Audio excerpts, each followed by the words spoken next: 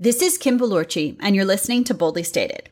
It's been a minute since I recorded a podcast, and I think in part because I've been feeling really overwhelmed by the world in general. There's so much going on all the time that every time I turn around to talk about something, I always want to put a positive spin, and honestly, lately I've been having a hard time doing that. But this weekend, I read something that really inspired me to sit down and talk to you because one of the things I do in my spare time, which is a little bit nerdy, okay, it's a lot nerdy, is I read op-eds. I like to read opinion pieces in all kinds of media. So I read it from the left side, I read it from the right side. I like to see perspectives, even if I totally disagree with them, which I often do. I feel like this helps me keep an open mind when I'm forming my own opinions about things, right? I'm not just listening to people who I agree with. This weekend, though, I read one that made me so upset and so angry that I can't stop thinking about it, and it made me sit down and pull out my microphone. So here's what it was. It was actually an op-ed on CNN, and this person wrote that the worst advice you can give to college graduates is to do something you love. Her position is work is work. And she says to let the millennials work themselves to death pursuing passion and purpose because she doesn't see any merit in it long term.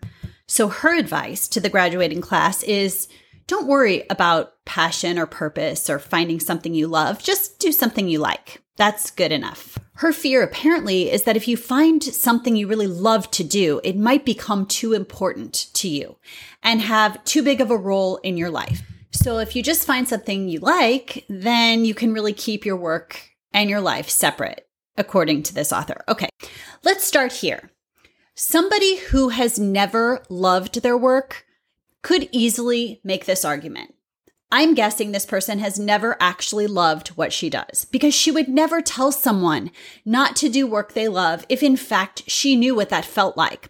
Well, let me tell you, I do know what it feels like to do work that you absolutely love, and I know what it feels like to do work that you fucking hate. I also know what it feels like to do work that you kind of like, and there is a huge difference between the three. So doing work you hate is an obvious one. Nobody's going to stay there, right? But doing work you kind of like is unfulfilling. It's when you wake up in the morning and you wonder, like, what more is there for me in this life? And what am I really here to do? And why am I doing this? And all the little things that happen in a day send you into this thought spiral about how much you have to put up with, how much you have to give, how much energy you want to exert. You spend a lot of time wondering what else there is when you just like your work. But when you love your work, you feel as if every moment means something. It's easier when things get hard, and they always get hard, to see the big picture and know that you're doing something that actually matters to you. Hopefully it matters to other people also, but when it matters to you, and you genuinely feel like you're doing something you care about deeply, there is so much greater fulfillment and an increased sense of pride in the work that you're doing. Of course, you should want to do work that you love. But this doesn't mean that you're going to know what that work is the day you step off the college graduation stage. There are so many people that are stressed out because they don't know what they're passionate about or what their purpose is. And it's a journey. It takes time. It's not that you need to know those things by the time you graduate or as you enter the workforce or even after you've been there for a little bit. But if you're in the pursuit of work that you're really going to love and that's inspiring to you, then you're not going to settle for work that isn't. And that's really the point here. It's not to add pressure to what is already a really pressure-filled time that you need to know these things sooner. I think it's the opposite. You need to just give yourself the grace to believe that you'll find it. But telling people not to set their sights on work that they love is ridiculous. Why would you tell somebody shoot low just to kind of make it easy and to not run the risk that you actually could feel passionate about something, right? That's like, don't ever fall in love because, someday your heart might get broken. Just like people a lot. Okay, you can do that, but what kind of life do you live? I say, take the time to figure out what truly interests you. You might do some things that don't. I certainly did. And then you pivot and you shift and you take a step in a different direction as you move toward the things you do genuinely love. It's part of learning about yourself and being on your journey. But for somebody to tell you, don't worry about what you love, that's a bunch of bullshit. Don't worry about feeling purposeful in your work. Like, you might as well just sit down and resign yourself to a lifetime of burnout right now if you are not going to try to find work that makes you feel like you have a purpose in what you're doing. As humans, that is our number one driver. It's not money. It's not. I know a lot of people think it is, but it's not. It's a feeling of purpose. Like we're doing something that actually is meaningful. So that is reason number one why this advice is complete and total crap.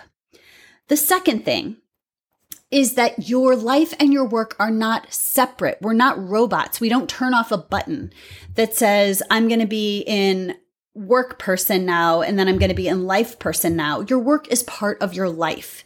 And I've talked about this before, but we continue to separate these things, and then people look for balance as if we're capable of finding these like perfect symmetries between the two. What if instead we were looking for a constant state of just like, I'm freaking good. I feel good in the work that I'm doing. I feel good in my life. I'm doing things at work that make me feel fulfilled. I'm doing things in my life that make me feel fulfilled. It's all one thing. You're all one person.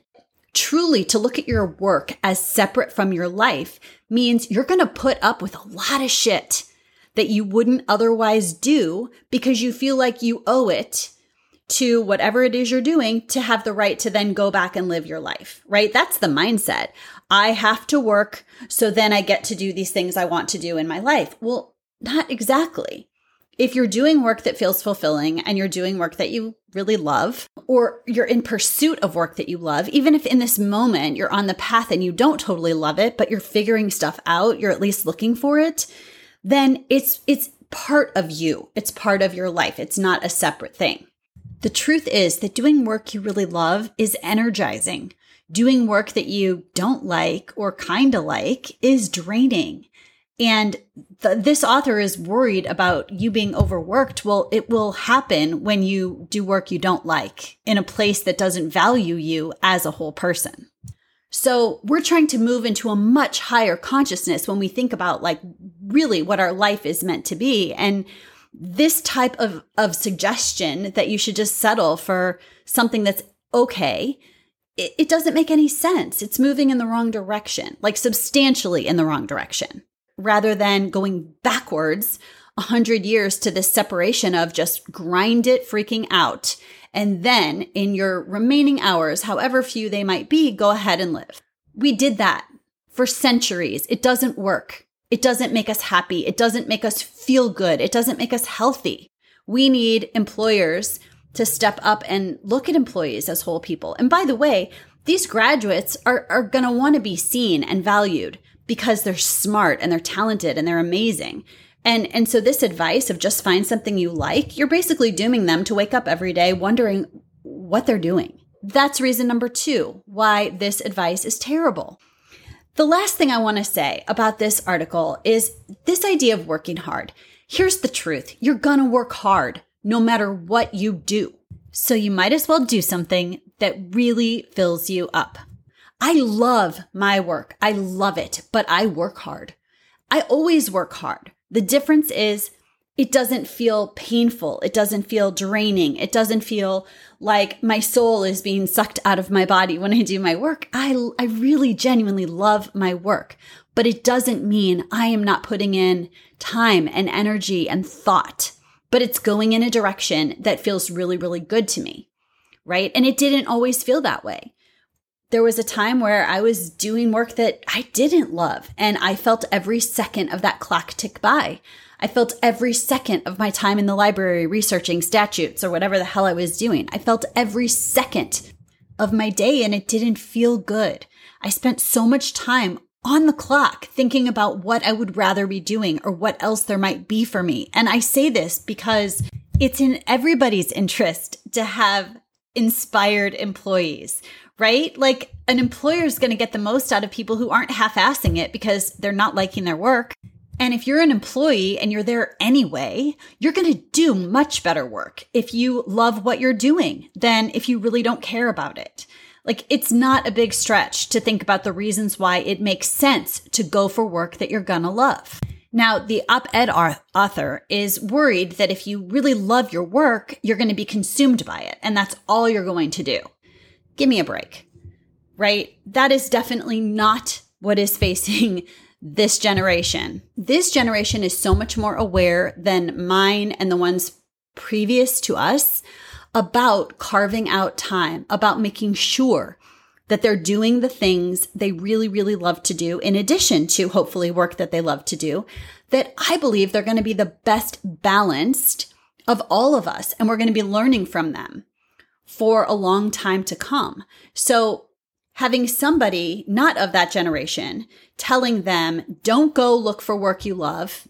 That's, a waste of your time. Settle for something you like because work you love will consume your life is wrong. And it's irresponsible. And frankly, it's condescending as hell.